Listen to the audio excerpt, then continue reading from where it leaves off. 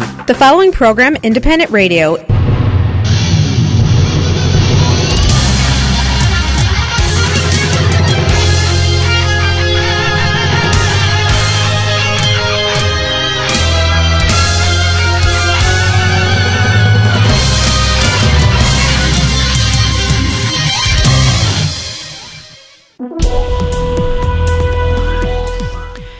Доброго ранку, вітаємо. Як завжди, у цей час з вами Незалежне Радіо на хвилях 750 АМ, Сашко Хриполевий, Оксана Чуйко. І ми працюємо для вас в прямому ефірі, як завжди, від 7 до 8 години. До речі, нагадаю про те, що з 1 грудня наш ефір буде розпочинатися вже о 7:15 і буде тривати 45 хвилин від 7:15 до 8 години ранку. І так, власне, такий ефір ми будемо мати до початку лютого, до 1 лютого включно.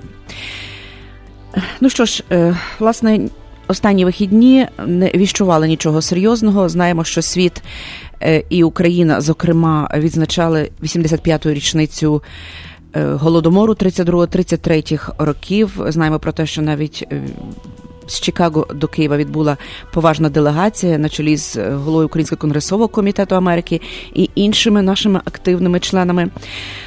Але ось події 25 листопада, власне, можна сказати, що повністю потрясли не тільки Україну, але і весь світ.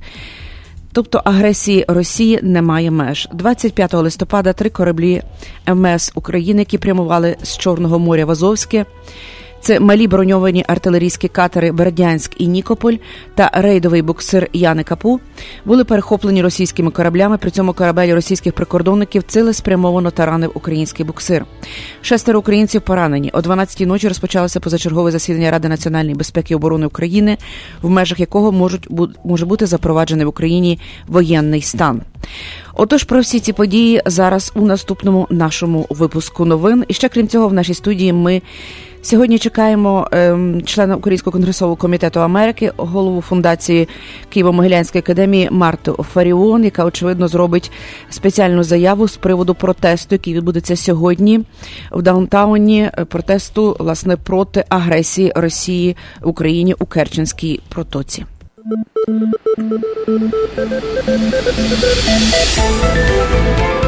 Новини на Незалежному радіо. Спонсор виходу новин – компанія «Міст». Ми були перші у пересилковому бізнесі і залишаємося до сьогодні.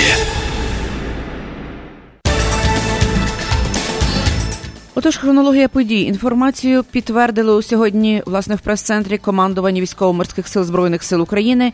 І станом на вчора 22:20, тобто 10:20 вечора, відомо, що російські морські прикордонники і сили спецпризначення захопили 3 українські кораблі, коли ті поверталися після невдалої спроби пройти через Керченську протоку в Азовське море. При цьому вже відомо про щонайменше 6 поранених українців. Захоплено малий броньований артилерійський катер «Бердянськ» і катер рейдовий буксир «Яни Капу», які, власне, крім цього, буксир «Нікополь» заблокований та прямує в супроводі окупантів. Про це заявили військові про дії російських силовиків. Згодом, власне, було повідомлено, що вже всі 3 кораблі захоплені росіянами. Згодом речник президента України оголосив, що президент України скликав воєнний кабінет. Деякі журналісти, експерти вважають, що це досить запізнілі, власне, дії, тому що ситуація в Азовському морі і Керченській протоці вже давно викликала тривогу. Ми очікуємо, що Росія відновить свободу руху в Керченській протоці. Закликаємо всіх дотримуватися максимальної стриманості для негайного зняття напруженості. Про це заявляє речниця Європейської зовнішньополітичної служби Майя Коціанич. НАТО повністю підтримує українську суверенність і територіальну цілісність, включно з її навігаційними правами у територіальних водах. Ми закликаємо Росію забезпечити безперешкодний доступ до українських портів в Азовському морі відповідно до міжнародного права. Про це повідомили представники НАТО. Секретар Ради національної безпеки і оборони Олександр Турчинов оголосив про термінове засідання Ради національної безпеки і оборони України, на якому можуть розглянути варіант введення військового стану в Україні. Американський журналіст Саймон Островський зауважив, що Росія вже не вперше блокує водні шляхи в Криму. У 2014 році, коли Росія анексувала Крим, то затопила корабель в протоці, щоб не дати змоги вивезти українські судна. Народний депутат Ірина Геращенко повідомляє, що Україна ініціює позачергове засідання Ради безпеки ООН. Ми просимо міжнародної підтримки та єдності через агресивні дії Росії. Вимагаємо адекватної реакції від наших союзників та партнерів. Міністр внутрішніх справ Арсен Аваков опублікував відео, як російське судно таранить український буксир в Азовському морі. При цьому він встиг позахизуватися тим, як МВС допомогою спецзасобів це відео роздобуло. Варто зазначити, правда, що відео було опубліковано в соцмережах та російських ЗМІ ще на годину раніше. Віце-спікер Верховної Ради та голова Київської міської партійної організації «Самопоміч» Оксана Сироїд наголосила на потребі позачергового засідання Верховної Ради. Луценко, генпрокурор України, повідомив, що прокуратура і Служба безпеки України ведуть невідкладні слідчі дії щодо акту агресії, яку здійснила Росія. Отож, фактично, тим часом під посольством Російської Федерації в Києві вже принесли вчора ввечері шини і розпочалися активні дії. Далі слідкуємо за перебігом подій.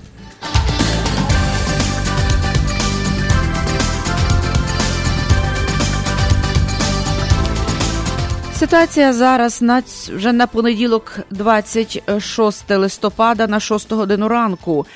У Києві в зв'язку з ситуацією на Азовському морі Збройні сили України приведені у повну бойову готовність. Про це повідомляє прес-служба Міністерства оборони України. На підставі рішення Ради національної безпеки і оборони України щодо введення правового режиму воєнного стану, начальник Генштабу, головнокомандувач Збройних сил України віддав розпорядження щодо приведення з'єднань і частин Збройних сил України в повну бойову готовність. Військово-морські сили Збройних сил України повідомили, що в районі Керченської протоки в Чорному морі прикордонні катери ФСБ Росії відкрили вогонь на ураження по корабельній групі МВС України. В результаті та за даними МВС, росіянами було захоплено 3 кораблі і поранено 6 українських військовослужбовців. Муженко, начальник Генштабу, заявив, що загалом на українських суднах перебували 23 особи. Доля моряків з кораблів МВС Збройних сил України, які були захоплені російськими службами України, невідома. За результатами вже вечірнього і нічного засідання Ради національної безпеки і оборони президент Порошенко просить Верховну Раду розглянути на позачерговому засіданні в понеділок рішення про запровадження воєнного стану в Україні. І зараз, власне, про те, які рішення прийняла Рада безпеки. Рада безпеки ООН проведе екстрену нараду з приводу агресивних дій Російської Федерації проти України в Азовському морі. Про це повідомила постпред США в ООН Нікі Гейлі. Надзвичайне засідання Ради безпеки буде скликано на завтра на 11 годину. Таким чином, засідання Ради безпеки має відбутися об 11 годині в Нью-Йорку за місцевим часом, тобто о 6 за київським часом. Військові морські сили, нагадаємо, повідомили, що в районі Керченської протоки в Чорному морі прикордонні катери Збройних сил Російської Федерації відкрили вогонь на ураження по корабельній групі МВС України і поранено 6 українських військових.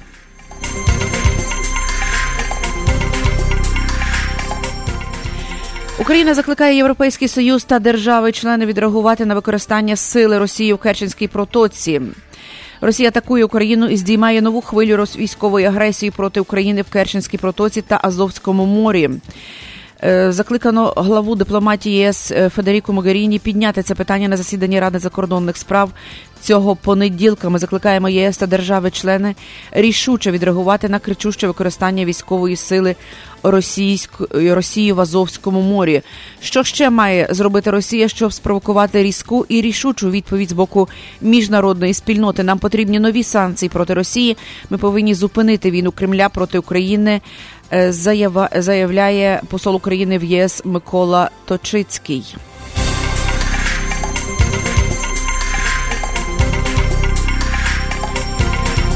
Президент Порошенко просить Верховну Раду розглянути на позачерговому засіданні в понеділок рішення про запровадження воєнного стану в Україні. Я, як президент, як верховний командувач Збройних сил, відповідно до Конституції, приймаю рішення приймати пропозицію воєнного комітету винести на засідання Ради національної безпеки і оборони відповідне рішення і звернутися з ним до Верховної Ради. Звертаюся до народних депутатів завтра прибути на надзвичайне засідання Верховної Ради для того, щоб ми провели в закритому режимі обговорення проекту рішення і відповідального прийняття необхідного рішення для забезпечення оборони держави. В ході засідання секретар Ради національної безпеки і оборони Турчинов запропонував президенту ввести воєнний стан строком на 60 діб. Порошенко додав, що після агресії Росії у неділю Україна не виключає інших операцій, в тому числі наземних, проти суверенітету і територіальної цілісності України. Президент наголосив, що введення воєнного стану не означає оголошення війни.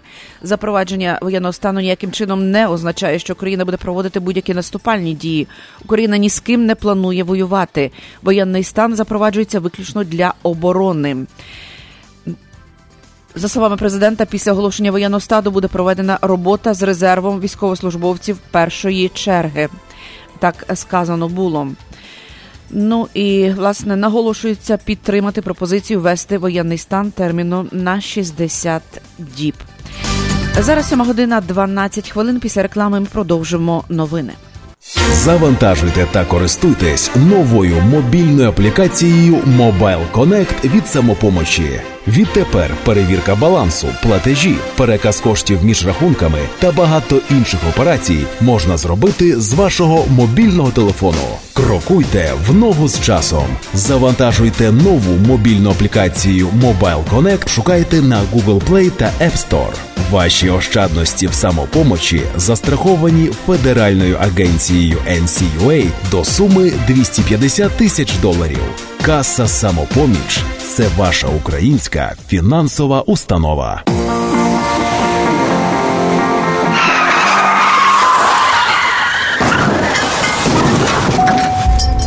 У разі, якщо ви постраждали в результаті автомобільної аварії, перебуваючи за кермом автомобіля або як пасажир, пішохід чи велосипедист, зверніться за допомогою до адвоката Лори Голуб. Лора Голуб родом зі Львова, адвокат з багаторічним досвідом роботи. Вона допоможе вам отримати максимальну грошову компенсацію.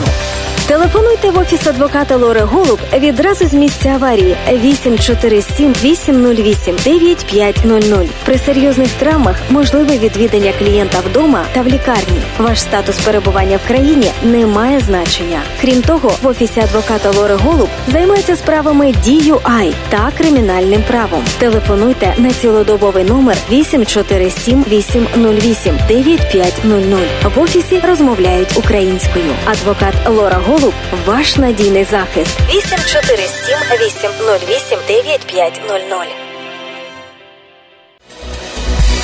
Компанії Edison Truck and Trailer Repair потрібні на роботу досвідчені механіки. Оплачуємо до $38 за годину в залежності від досвіду і вміння. Оплачуємо святкові і відпустку. Існує бонусна програма, також $1000 sign-up бонус. Даємо робочу форму, можливість кар'єрного росту з компанією, що швидко розвивається. Також дружній колектив. Вимоги – 2 роки досвіду роботи, бути пунктуальним і вміти працювати в колективі та індивідуально. Знання розмовної англійської мови.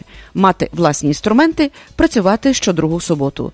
Телефон 224 500 04 99. Повторюю, 224 520 04 99.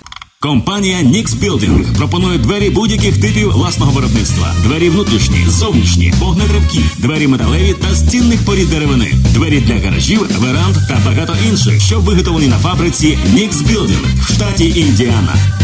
Компанія виконає будь-яке індивідуальне замовлення в найкоротші терміни. Ціни від Нікс Білдинг поза всякою конкуренцією. Телефонуйте за номером 219 663 2279 або перегляньте повний каталог продукції на сайті nixbuilding.com. Компанія Нікс Білдинг. Понад 20 років в бізнесі. Двері від Нікс Білдинг. Якість перевірена часом. Ексклюзивна пропозиція по доставці посилок в Україну від лідера ринку компанії Atlantic Express. Швидка, надійна та найдешевша кур'єрська доставка посилок в Україну авіа та морем. Відправляємо в Україну посилки та вантажі з Чикаго щотижня. Максимальна вага посилки – 110 паундів. Безкоштовно забираємо посилки з вашого дому в Чикаго та передмістях. Кожна посилка безкоштовно застрахована на $100. Найнижчі ціни та найкращий сервіс по доставці посилок в Україну. Україну. Атлантик Експрес. Лідер на ринку доставки посилок та комерційних вантажів в країни Європи. Телефон для довідок 708 907 30 39. Ще одне оголошення про роботу. Електрики і помічники потрібні на роботу в успішну будівельну компанію. З досвідом роботи і без, повна ставка, стабільна робота цілий рік, висока оплата і вимоги власне авто та інструменти. Телефонуйте 773-447-81-54. Повторюю, 773-447-81-54. Ресторан середземноморської кухні Fire Pita Grill у Шамбург – це смачні та здорові страви середземноморської кухні, приготовлені виключно з натуральних продуктів, затишний інтер'єр та уважне обслуговування. Ресторан Fire Pita Grill – ідеальне місце для святкової вечері, приватних та ділових зустрічей. Є спеціальне меню для дітей. Працюємо щодня. Fire Pita Grill, 1108 South Russell Road у Шамбург. Ресторан Fire Pita Grill. Відвідайте раз, закохайтесь назавжди. Бажаєте мати надійність на дорозі? Придбайте автомобіль Honda. Широкий асортимент моделей для найрізноманітніших потреб і стилів життя. Нещодавно в США не маєте кредитної історії або погана кредитна історія? Не проблема. Ми допоможемо придбати автомобіль вашої мрії. Дилерська Кестел Honda. Питайте Юрія. 847-965-8833. 847-965-8833. Кестел Honda. 6900 Демстер-стріт у Мортон-Гров. Зустрічайте новий 2019 рік разом з компанією «Молоко». Драйвова молодіжна новорічна вечірка, якої ще не було в Чикаго. Публіку розважатимуть МС Арсен та спеціальні гості вечора – діджей Андрій Бакун та молоде відкриття української сцени Соня Кай. Сучасна танцювальна музика, призи від спонсорів та прекрасна компанія в холі North Shore Center of Performing Arts. Квитки на сайті молоко.us. Новий рік в стилі «Молоко». Не пропустіть. В ефірі Незалежне Радіо. Слухайте нас щоранку на хвилі 750 AM в штаті Ілліной. Онлайн на нашій сторінці в Facebook та на сайті uaradio.com. Відтепер Незалежне Радіо також можна слухати із звичайного телефону в будь-якій точці Сполучених Штатів. Наберіть 773-299-78-78. Слухайте запис останнього ефіру в зручний для вас час. Українське Незалежне Радіо. 7 годин 18 хвилин ми продовжуємо новини. Німецький політик і член Європейського парламенту Ребекка Гармс прокоментувала події біля Керченської протоки 25 листопада та підготовку країни до запровадження воєнного стану. Цитую, вчорашня ескалація в Азовському морі, коли кораблі МВС України були захоплені біля Керченської затоки на вході до Азовського моря, вперше стала відкритим актом військової агресії Росії проти України під своїм державним прапором. Від самого початку ця агресія здійснювалася силами військових угрупувань без ознак, які розпочали анексію Криму. І до вчора Росія заперечувала свою участь у війні проти України, зауважує німецький політик. За словами Гармс, намагаючись оцінити розвиток подій у Керченській протоці та акваторіях Азовського Чорного морів, вона дійшла висновку, що це одна з найжахливіших атак з часів перших мінських домовленостей. Я надзвичайно стурбована тим, що Україна дуже близька до втягнення в новий етап жахливої війни, сказала євродепутатка.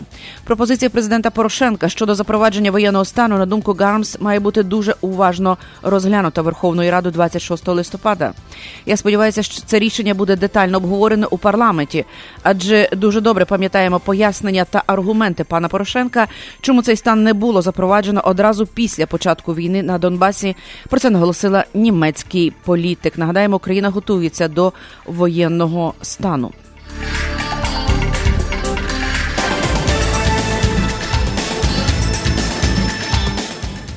Міністр закордонних справ Павло Клімкін наголошує, що агресія Російської Федерації є спланованою, і про це було донесено інформацію іноземним партнерам.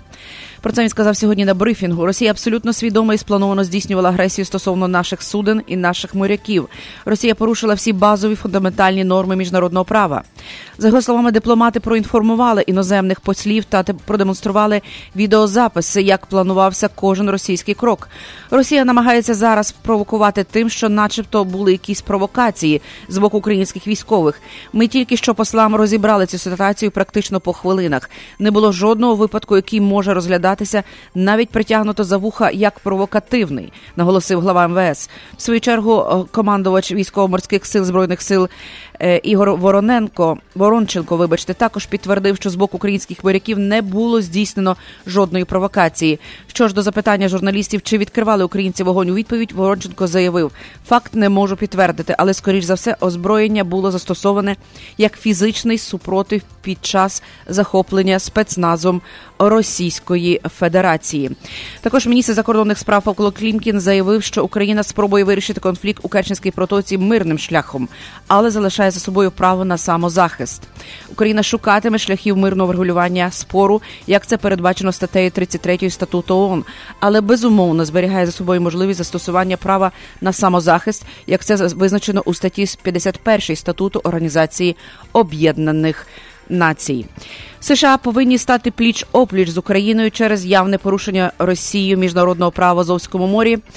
Про це заявив член Палати представників Конгресу США від Республіканської партії, співголова Українського конгресового кокуса Брайан Фіцпатрік. Кричуще порушення Росії міжнародного права в Азовському морі і її провокаційна атака на суверенітет України абсолютно неприйнятні.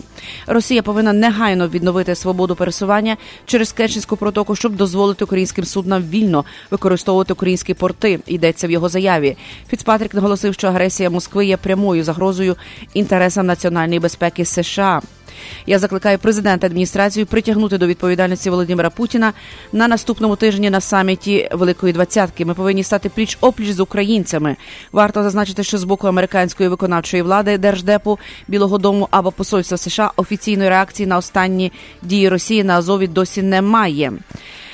Ну і ось, власне, як повідомлялося, Україна закликає, крім цього, що Європейський Союз та держави-члени відреагувати на використання сили Росії у Керченській протоці новою хвилею санкцій.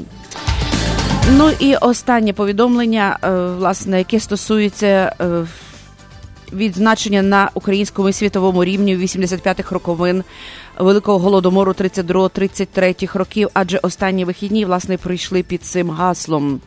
«Життя заради правди» до 85-х роковин Голодомору у Київській галереї «Лавра» презентували інтерактивну виставку «Гарет Джонс. Щоденник». Експозиція присвячена постаті відомого британського журналіста, який першим розповів світові про Голодомор 32-33 років в Україні. Продовжує, власне, про цю подію наша колега Наталка Гладиш-Джуран з Києва.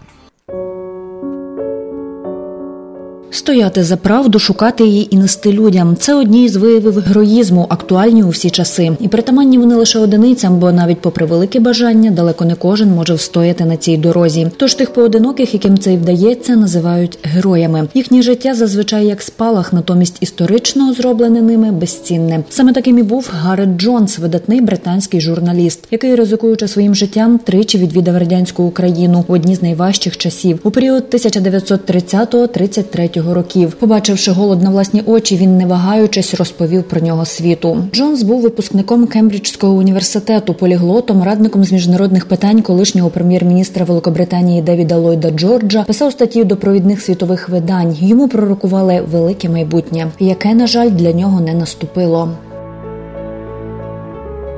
«Я пройшов безліч сіл, скрізь чув плач. У нас немає хліба, ми помираємо. Передайте в Англію, що ми пухнемо від голоду», писав на сторінках свого щоденника Гарет Джонс. І саме окремі щоденникові записи стали основою експозиції «Гарет Джонс. Щоденник», яка розгорнута у Київській галереї «Лавра». Ця виставка послідовно викладає історію Джонса та того, що відбувалося в Україні і світі у 30-х роках минулого століття. Вона дає можливість побачити усе очима молодого британського журналіста, протиставляє факти, наведені у статтях Гарета та його щоденника, щоденниках тому, що ретранслювали у світ радянські пропагандисти в обличчі Уолтера Дюранті, керівника московського бюро газети «Нью-Йорк Таймс». Як наголосив під час відкриття виставки голова Українського інституту національної пам'яті Володимир В'ятрович, Гарет Джонс – один з тих, кого називають людиною правди. Саме він розповідав світові про страшні вбивства українців голодом, тоді, коли цього чути не хотіли. Щось схоже повторюється і зараз, на превеликий жаль, продовжує Володимир В'ятрович. Шляхами дипломатичних представництв, шляхами розвідки і шляхами, власне, відважних журналістів, тобто світ знав про голод. Інша справа в тому, наскільки він хотів про це говорити. На жаль, не хотів. Світ був заклопотаний своїми проблемами, світ боровся з економічною кризою. Через це ця історія Гарета Джонса, історія Голодомору, вона дуже повчальна. Показує, що може статися світом, який не хоче бачити наростання зла. Україна зараз знову потребує тих відважних, які будуть розповідати правду про Україну. Тому що, на жаль, світ знову не дуже хоче чути про те, що відбувається в Україні. Голод практично скрізь, і мільйони вмирають від нього, писав Гарет Джонс у листі батькам одразу після повернення з Радянського Союзу. Я бродив кілька днів Україною, і там не було хліба. У дітей боліли животи, усі коні та корови виздихали. І люди також умирали з голоду. Терор набув нечуваних масштабів. Оприлюднювати схожу інформацію він міг завдяки протекторату Ллойда Джорджа. Тож у березні 1933 року він скликав у Берліні прес-конференцію, на якій уперше публічно заявив про катастрофічний голод в Україні. А невдовзі опублікував близько 20 статей у британських, американських і німецьких газетах. Це, зокрема, і у Манчестер Гардіан, і Нью-Йорк Таймс, Нью-Йорк Івнінг Пост, Дейлі Експрес та багатьох інших. У підсумку це стало шоком для усіх прихильників Сталіна і, звісно, не могло залишитися без наслідків для самого Гарета. Адже розголос, якого набули публікації Джонса, змусили радянське керівництво розпочати проти нього цілу інформаційну війну на сторінках західної преси. Залучили до неї, зокрема, того ж Уолтера Дюранті. Саме йому, до слова, у 1929 році Йосип Сталін дав ексклюзивне інтерв'ю. Отож, Уолтер Дюранті щосили спростовував усе оприлюднене Джонсом. Таким чином, репутація Гарета Джонса похитнулася. Він опинився у вигнанні. Ллойд Джордж перестав з ним співпрацювати, а багато колишніх прихильників Гарета повірили у версію Дюранті, що, оприлюднюючи матеріали про Голодомор в Україні, їхній автор женеться за сенсаціями. Про один з тих численних епізодів, пережитих під час поїздки у березні 1933 року Гарета Джонса на Харківщину, якому виділена окрема кімната у галереї, розповідає співкураторка виставки Анастасія Гайдукевич. Перед тим, як наважитись їхати в Україну без супроводу, він радився і запитував всіх журналістів, своїх колег, знайомих дипломатів, а що, власне, відбувається в Україні. Йому давали різну інформацію. Частково підтверджували, що насправді є трагедія. Йому навіть радили, що, напевно, туди не треба їхати самостійно, без супроводу офіційного. Тим не менше, Гарет Джонс вирішив, що треба вступити крок трошечки подалі, ніж ті міста, які офіційно показували іноземним делегаціям. І один із записів його щоденника описує ситуацію, коли він їхав в потязі разом з іншими людьми, які намагалися на зупинках скочити в пустий потяг, аби хоч якось врятуватися із зголоднілого краю, намагаючись знайти хоч якусь краплинку їжі. Гарет Джонс це описує як те, що він, з'ївши шматочок апельсину, кинув шкірку. За цією шкіркою кинулася людина і дуже жадібно її з'їла. В один момент вона встигла першою. У 1935 році у ході далекосхідної подорожі Гарета та його супроводжуючих було викрадено на території внутрішньої Монголії, куди він відправився на запрошення німецького журналіста Герберта Мюллера. В результаті усіх членів експедиції, окрім Гарета, звільнили. Самого ж Джонса убили за нез'ясованих обставин напередодні його 30-го дня народження. Як писав у своїх статтях внучатий племінник та дослідник-бібліограф Гарета Джонса Найджел Коулі, він знав дуже багато. Він мав доступ до документів британського уряду про Першу світову війну, зустрічався з очільниками британського банку, був особисто знайомий із провідними експертами щодо Радянського Союзу. А зараз пропонуємо вашій увазі фрагмент із розповіді Галини Архипівни Балан, 1928 року народження, із села Волиця Фастівського району, що на Київщині, яка була свідком тих жахливих подій. Голодомор, як я пам'ятаю, тато там робив на путі і в його залишився кінь. Він їздив у Триліси, це ж ви представляєте, тут люди пухнуть голодні, а в Трилісах робили спірт. Тато возив ту брагу, хліб варили на спірт а у селі люди пухли. Куди тато їде, то він заїжджає в село, в нас таке називається Хирма, і він із Хирми їде і везе вже тих мертвеців. А я йду, ну вже ж він мене не посадить, я ж бачу, що це ж люди не живі на возі. І по дорозі дуже лежало багато людей. Потім мій дід поїхав у Фастів заміняти муки, і його привезла коняка неживого додому вбитого, а те забрали на дорозі. Це його вбили за ту мукичку і за ту олію. Тітка і зараз лежить на огороді закопана. Нагадуємо, що окрім виставки «Гаррет Джонс. Щоденник» у рамках соціально-просвітницького проєкту до 85-х роковин Голодомору планується низка заходів, а саме установлення пам'ятника Гаррету Джонсу наступного року, перейменування однієї з вулиць Києва на честь Гаррета Джонса також наступного року, міжнародний реліз історичного трилера «Гаррет Джонс» режисерки Агнешки Голланд 2019 року, а також заснування міжнародної журналістської премії імені Гаррета Джонса для представників засобів масової інформації, які об'єктивно, сміливо і неупереджено, дотримуючись найвищих професійних стандартів, висвітлюють події, які відбуваються в Україні. Цю премію планують заснувати у 2020 році. Погода на Незалежному радіо. Спонсор прогнозу погоди – стоматологічна клініка Milwaukee Dental Clinic. Синоптики сьогодні попереджають про снігопад впродовж дня. Ймовірність опадів сьогодні майже 100%. Зрештою, мабуть, варто поглянути в вікно, і ви зауважите, що зима до нас прийшла по-справжньому. Зараз в Чикаго 32 градуси за Фаренгейтом, вологість повітря, вірніше, зараз 28 за Фаренгейтом, вологість повітря 100%, вітер приблизно 24 милі на годину, вдень очікується 32 за Фаренгейтом, у вівторок 25, у середу 27 за Цельсієм. За Цельсієм зараз мінус 2, вдень буде 0, вівторок мінус 4 і в середу мінус 3 градуси за Цельсієм. Спонсор прогнозу погоди – стоматологічна клініка Milwaukee Dental Clinic. Більше 30 років з гордістю надаємо стоматологічні послуги для усієї родини. Загальна хірургічна, косметична та відновлювальна стоматології, ортодонтія, дитяча стоматологія, ботоксна терапія та косметичний ботокс. Приймаємо більшість видів страхування. Якщо у вас немає стоматологічного страхування, не проблема. Пропонуємо спеціальну програму, що забезпечує лікування та підтримку здоров'я ваших зубів за неймовірно низькими цінами.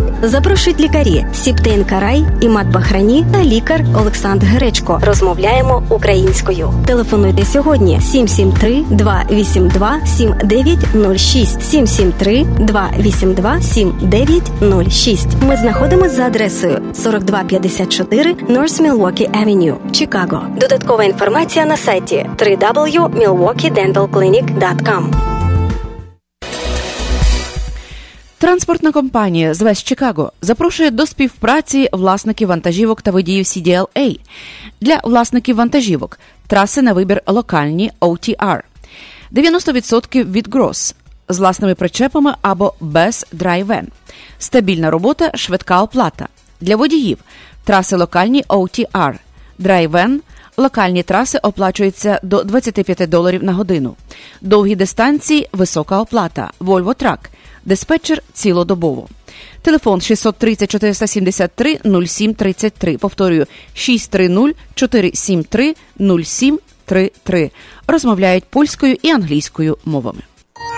Корпорація «Міст» – лідер у сфері пересилкового бізнесу. Це завжди швидкі, надійні та доступні послуги по доставці посилок в Україну. Грошові перекази та доставка подарунків з рук в руки. Тільки «Міст» відправляє контейнери з посилками безпосередньо з Чикаго. Доставка посилок здійснюється власною компанією «Міст Експрес». Тільки «Міст» надає роботу тисячам українців в Україні та в діаспорі та інвестує в майбутнє України. Звертайтеся в одне з представництв компанії «Міст» в Чикаго, Палатайн та Ломбард. Або викличте одного з наших кур'єрів 1-800-361-7345. Деталі на сайті mist.net. «Міст». Ми були першими у пересилковому бізнесі і залишаємося до сьогодні. Вперше в Чикаго університет Потомак відчиняє свої двері в нашому місті. Оголошується набір на курси англійської мови ESL на січні 2019 року. Вартість навчання – тільки $440 на місяць. Пропонуємо різні напрямки навчання. Підготовка до тесту TOEFL, ділова та спеціалізована англійська мова і візова підтримка. Також в університеті Потомак ви зможете здобути різні спеціальності і наукові ступені, такі як бакалавр та магістр з інформаційних технологій, бізнесу, охорони здоров'я, туризму та інші. Зручний розклад занять, ранкові та вечірні класи, 7 днів на тиждень. Розташування корпусів даунтаун та північні частини Чикаго. В усьому вам допоможуть україномовні консультанти. Звертайтеся за телефоном 773-866-0111. Повторюю, 773-866-0111.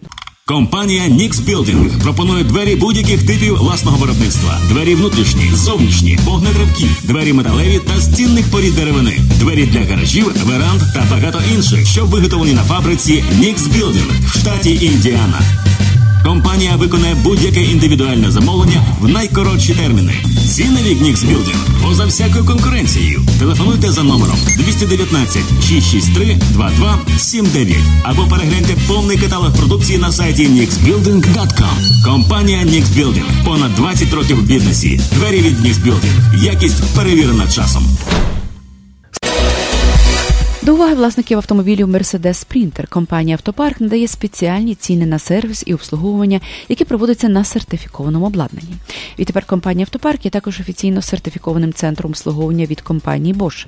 Якщо ви плануєте купити авто або здійснити ремонт в вашому автомобілі, зверніться в «Автопарк». Адреса 1824 North 32 Avenue, Melrose Park. Ми проведемо безкоштовну діагностику вашого авто, перевірку акумулятора, рівня всіх рідин та коліс. Український сервіс для українців. Деталі на сайті autoparkus.com та за телефоном 847 301 1720. Увага, компанія «Автопарк» запрошує на роботу механіків з досвідом роботи. Деталі за телефоном 847 301 1720. З 1 вересня до 30 листопада грандіозна акція в автосалоні Magres City Hyundai. Якщо ви тільки прибули в США і не маєте кредитної історії або легального статусу, не проблема. Вам допоможе Ярослав Бінський. Оформіть фінансування на 72 місяці під 0% при передплаті лише $2000 та запропонує найнижчу ціну. Все, що вам потрібно, податковий номер і рахунок банку понад 3 місяці. Автомобілі Hyundai укомплектовані найновішими технологіями Apple CarPlay, Android CarPlay і задовільняють комфорт будь-якого клієнта. Повний перелік авто на сайті magreshyundai.com. Будьте попереду своїх бажань.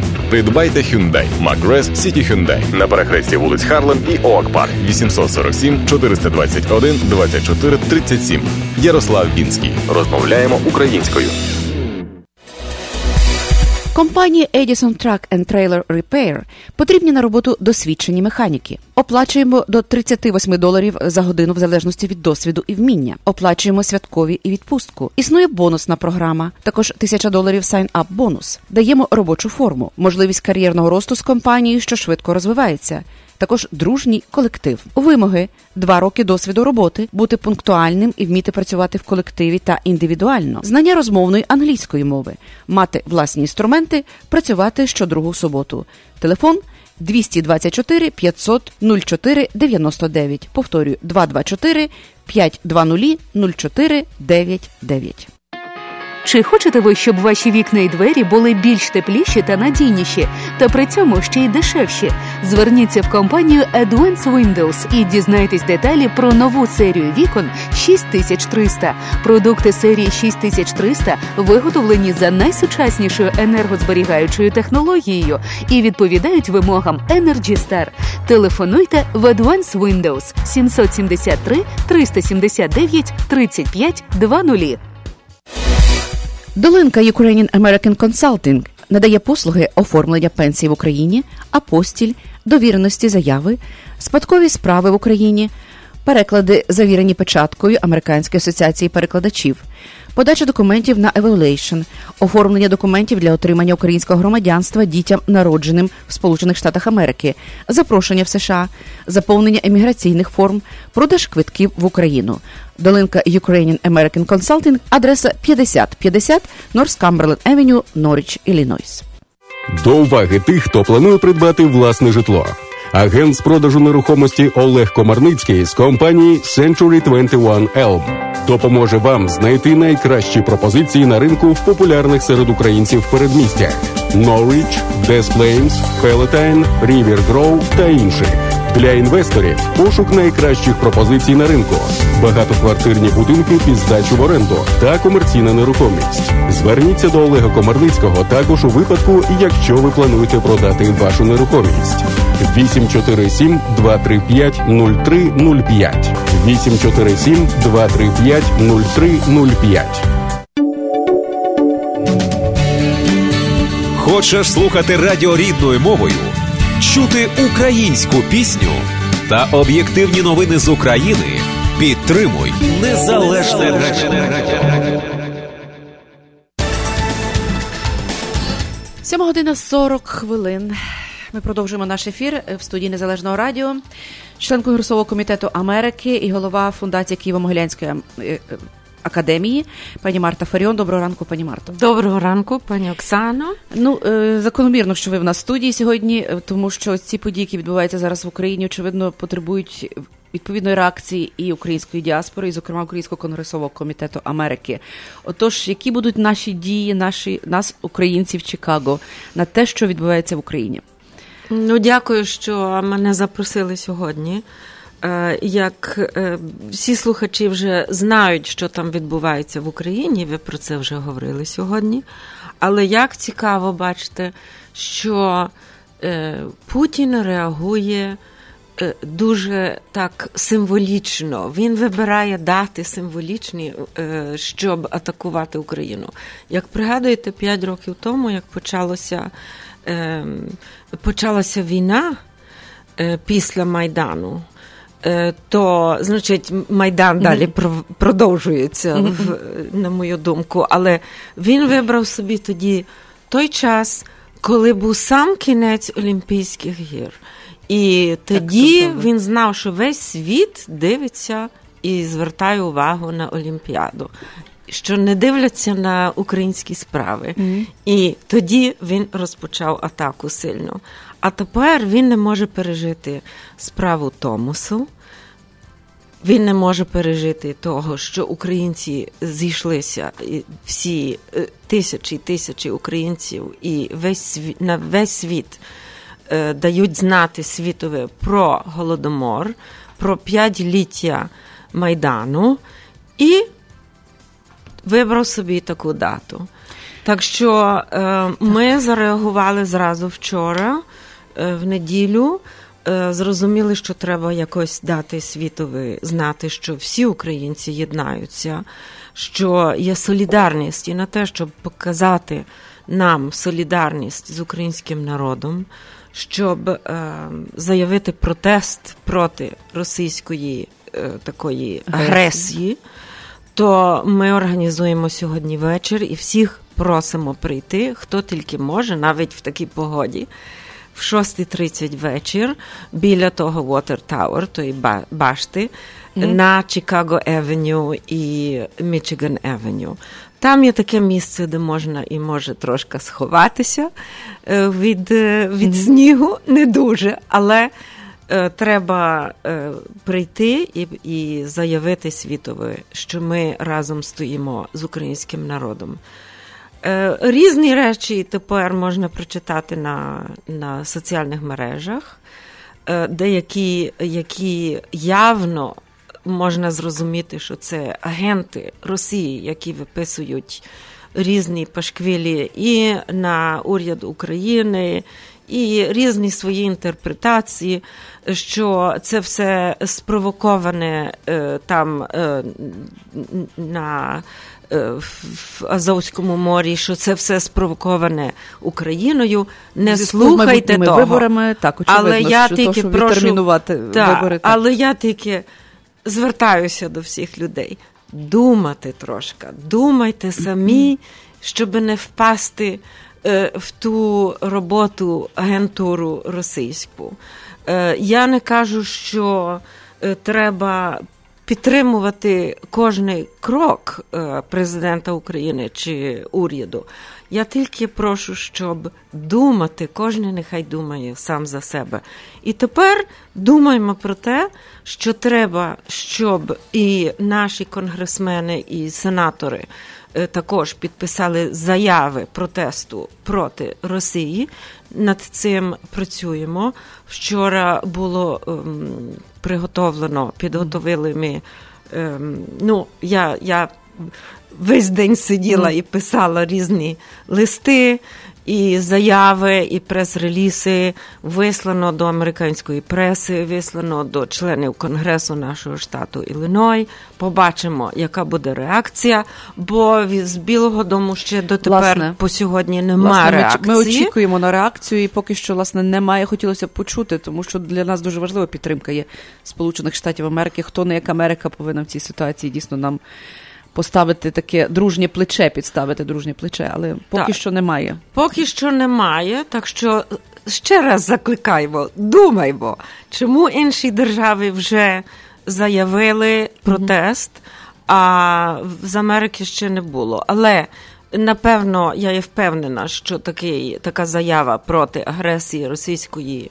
буде, і тому нам потрібно прийти і публічно заявити нашу позицію нашої діаспори. І зразу, як ми бачимо, сьогодні вже заявили в Нью-Йорку, сьогодні в першій годині має відбутися протест, громада там сходиться, збирається перед будинком ООН у першій годині за часом нью-йоркським. І у Каліфорнії, але не знаю, чи в Лос-Анджелесі, чи в Сан-Франциско, але там в Каліфорнії також готуються на протест. Так що ми і також у Варшаві, я вже бачила, що у Варшаві є протест. І думаю, що, напевно, і очевидно в Австралії, в Аргентині. Це вже все можна прочитати на інтернеті. Але тому ми в Чикаго, наша громада велика, про нас говорять, що ми дуже активна і зорганізована громада, так що давайте зустрінемось сьогодні вечір. Я всіх закликаю прийти, хто тільки може. Я розумію, що сьогодні не така погода. Ми тому зорганізували протест ввечері на 6:30, щоб всі мали можливість приїхати після роботи також. Тобто це, я думаю, що можна доїхати автобусом. В принципі, якщо це є, ви кажете, напроти Water Tower, так? Саме це місце, де буде відбуватися протест. Тобто є можливість тут сісти на 66-й автобус і доїхати до Water Tower. Тобто не потрібно брати авто. І це десь можливість, тому що там, очевидно, запаркуватися буде досить важко. Але якимось чином можна якось знайти спосіб. Так, я признаюся, що я тут тепер мешкаю в Українському районі. І до міста, до центру міста я їду Убером, тому що мені дешевше виходить, ніж паркувати. Так що дуже багато моїх знайомих доїжджають з-поза міста тут до нашої околиці, залишають тут свої машини, і тоді сідають на Убер і їдуть далі. Тому що платити такі гроші за паркування також немає сенсу. Так. Але ми розуміємо, що це нелегко, але, бачите, в Нью-Йорку люди вже звикли, що з своїм машиною не їздити, тільки метром. Так. Але тут треба навчитися якось в нашому сучасному місті жити так, щоб нам було легше. Тому я запрошую всіх, намовляю, щоб прийти на 6 годину, на 6:30 сьогодні вечір. Ось я бачу, вже є Чикаго протест, вже є тут оголошення про те, що сьогодні о 6:30 відбудеться протест. І зараз, ось, власне, будемо перепостимо цю інформацію на сторінку, на всі сторінки Facebook. Будь ласка, відкривайте свій Facebook. Є вже оголошення про те, що в 6:30 біля Water Tower відбудеться протест проти агресії Росії. По можливості запрошуємо всіх, хто може після роботи прийти на цей протест. Звичайно, що погода не дуже сприятлива. Можливо, до вечора вже якось втихомириться, власне, цей сніг. Але тим не менше, я так думаю, тобто це не треба далеко їхати, це в самому центрі Чикаго, це досить зручне розташування. І разом з тим, я думаю, що цей протест побачить дуже велика кількість людей, можливо, буде американська преса, правда? Ну, ми зверталися вже вчора вечір до американської преси. Я б хотіла тільки, знаєте, такі позаколісові справи. Так. Як дуже хочу подякувати, бо двом особам, які дуже багато помогли із плакатами, і щоб це все зорганізувати, разом зі мною над тим працювала пані Мотря Мельник, очевидно, так, як завжди. Так, як завжди. І пані Марія Дзюма, тому що самому того всього не можна зготувати так на коліні дуже швиденько. Так що, бачите, є люди в громаді, на яких можна покликатися, і в кожній хвилині можна подзвонити і сказати: ти кидай все, що робиш, і допомагай, нам треба плакати, нам треба звернутися до громади. І ми це зробили вчора. Так що до зустрічі сьогодні ввечері. Що ж, дякую, пані Марто. Ще раз, 6:30, Water Tower сьогодні. Очевидно, треба знайти спосіб доїхати до цього місця. Може автобусом, можна Uber, можна власним авто, якщо знайдете паркінг. Але можна, зрештою, скомпонуватися і разом взяти Uber. Це виходить значно дешевше, зовсім недорого. І я думаю, що, власне, можна знайти спосіб для того, щоб прибути на місце о 6:30, для того, щоб висловити свій особистий протест від всієї української громади Чикаго проти жахливої, страшної агресії Росії, яка відбулася 25 листопада. Знаємо про те, що відбулося у Керченській протоці. І ось зараз, власне, повідомлення про те, що Збройні сили України приведені в повну бойову готовність. Знаємо, що сьогодні збирається екстрене засідання о 4:00 по обіді. От, власне, зараз, коли закінчується наш ефір, це буде 8:00 ранку. В Києві 4:00 збирається Верховна Рада, і, очевидно, там буде голосуватися буде проголосовано рішення про прийняття воєнного стану в Україні. Поки що мова йде про 60 діб. Ну, будемо, власне, слідкувати за перебігом подій, як буде відбуватися. Завтра слухайте Незалежне радіо, слідкуйте за усіма новинами. І о 6:30 до зустрічі біля Water Tower. Зараз переходимо на рекламу.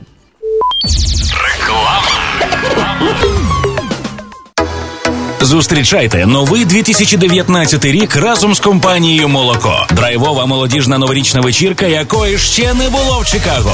Публіку розважатимуть МС Арсен та спеціальні гості вечора – діджей Андрій Бакун та молоде відкриття української сцени Соня Кай. Сучасна танцювальна музика, призи від спонсорів та прекрасна компанія в холі North Shore Center of Performing Arts. Квитки на сайті молоко.us. Новий рік в стилі «Молоко». Не пропустіть. Вперше в Чикаго університет Потомак відчиняє свої двері в нашому місті. Оголошується набір на курси англійської мови ESL на січі 2019 року. Вартість навчання – тільки $440 на місяць. Пропонуємо різні напрямки навчання. Підготовка до тесту TOEFL, ділова та спеціалізована англійська мова і візова підтримка. Також в університеті Потомак ви зможете здобути різні спеціальності і наукові ступені, такі як бакалавр та магістр з інформаційних технологій, бізнесу, охорони здоров'я, туризму та інші. Зручний розклад занять, ранкові та вечірні класи, 7 днів на тиждень. Розташування корпусів даунтаун та північні частини Чикаго. В усьому вам допоможуть україномовні консультанти. Звертайтеся за телефоном 773-866-0111. Повторюю, 773-866-0111.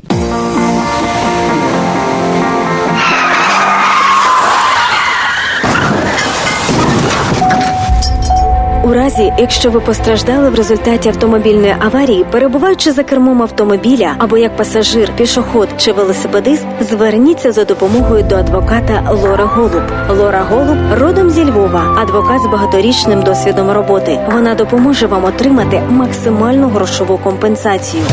Телефонуйте в офіс адвоката Лори Голуб відразу з місця аварії 847-808-9500. При серйозних травмах можливе відвідання клієнта клієнта вдома та в лікарні. Ваш статус перебування в країні не має значення. Крім того, в офісі адвоката Лори Голуб займаються справами DUI та кримінальним правом. Телефонуйте на цілодобовий номер 847-808-9500. В офісі розмовляють українською. Адвокат Лора Голуб – ваш надійний захист. 847-808-9500.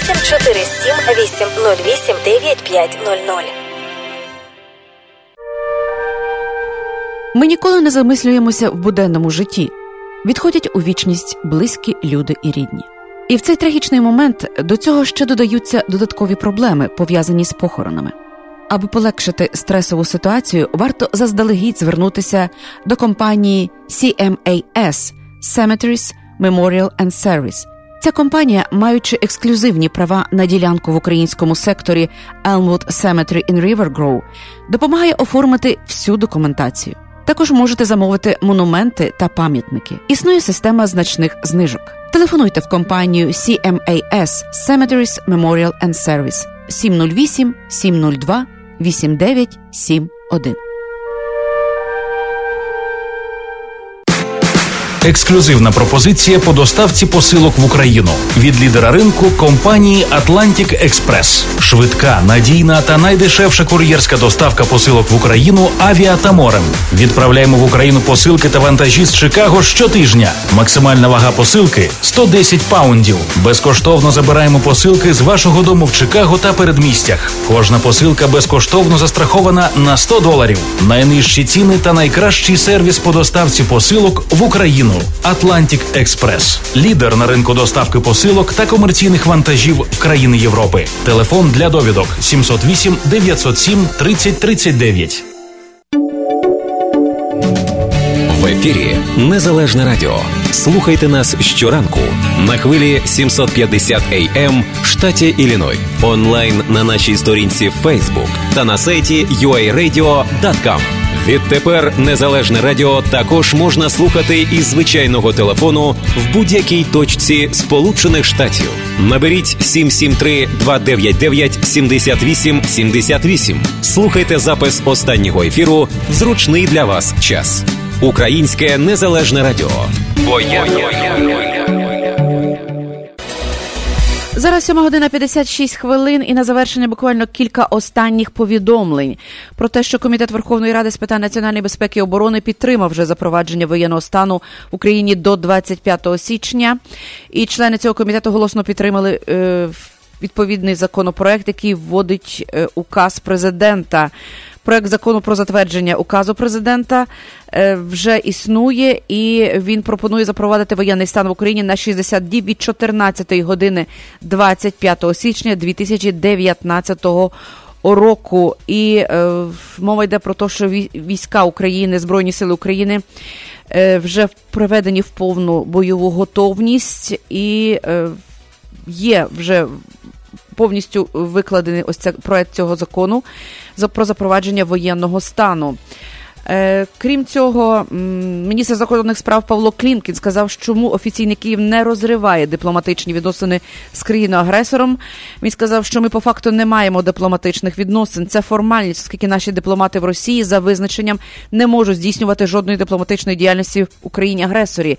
Вони виключно зосереджені на тому, щоб допомагати українцям, у тому числі політичним в'язням. Ми завжди виходили з цієї позиції. Він підкреслив, що у сьогоднішніх умовах перебування на території України-агресора для українських громадян є небезпечним. Разом з тим Клімкін визнав, що російські дипломати, які працюють на території України, співпрацюють з російськими спецслужбами. Що стосується російських дипломатів, то, звичайно, вони працюють на спецслужби. Ніяких інших функцій у них в Україні не може бути.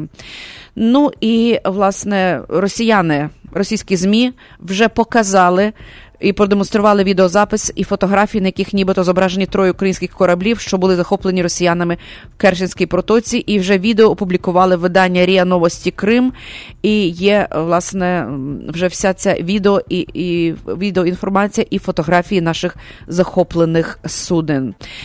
7:58. На цьому ми завершуємо наш сьогоднішній ефір. Слідкуйте за новинами і слухайте завтра Незалежне радіо. І що ж, бажаємо всім вдалого дня.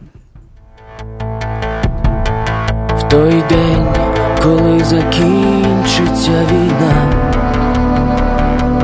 і хлопці змучені повернуться додому. Впаде на землю мамина сльоза за тими, хто не вернеться ніколи. Ми пригадаєм, як горів Майдан крізь чорний дим Михайлівського дзвони. Кров наших побратимів на щитах, і з кулями смертельні перегони. Не сумуй, коли мене немає, помолись і поцілуй дитину. Пам'ятай, Господь оберігає, ти то захищає батьківщину. Пам'ятай, Господь оберігає тих, хто захищає Україну. В той день, коли закінчиться війна, згадаєм кіборгів, героїв України. Донецького литовища руїни, і тих, хто там поклав своє життя.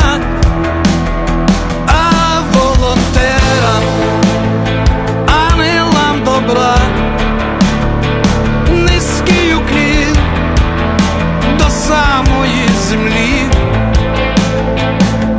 Їх допомога, як жива вода, нас рятувала у тяжкі часи.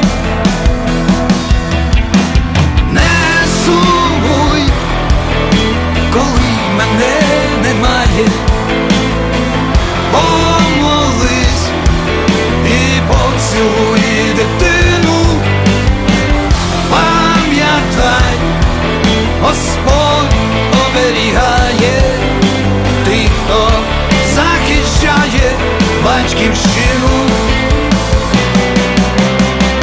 Пам'ятай, Господь оберігає тих, хто захищає Україну. Коли настане мир і тишина у нашій ворогом нескореній країні, хай пролунає слава Україні. в той день, коли закінчиться війна. Не сумуй, коли мене немає, помолись і поцілуй дитину. Пам'ятай, Господь оберігає тих, хто захищає батьківщину. Пам'ятай, Господь завжди оберігає всіх тих, хто захищає Україну. В ефірі Незалежне Радіо. Слухайте нас щоранку на хвилі 750 AM в штаті Ілліной. Онлайн на нашій сторінці Facebook та на сайті uaradio.com. Відтепер Незалежне Радіо також можна слухати із звичайного телефону в будь-якій точці Сполучених Штатів. Наберіть 773-299-78-78. Слухайте запис останнього ефіру в зручний для вас час. Українське Незалежне Радіо. Бо я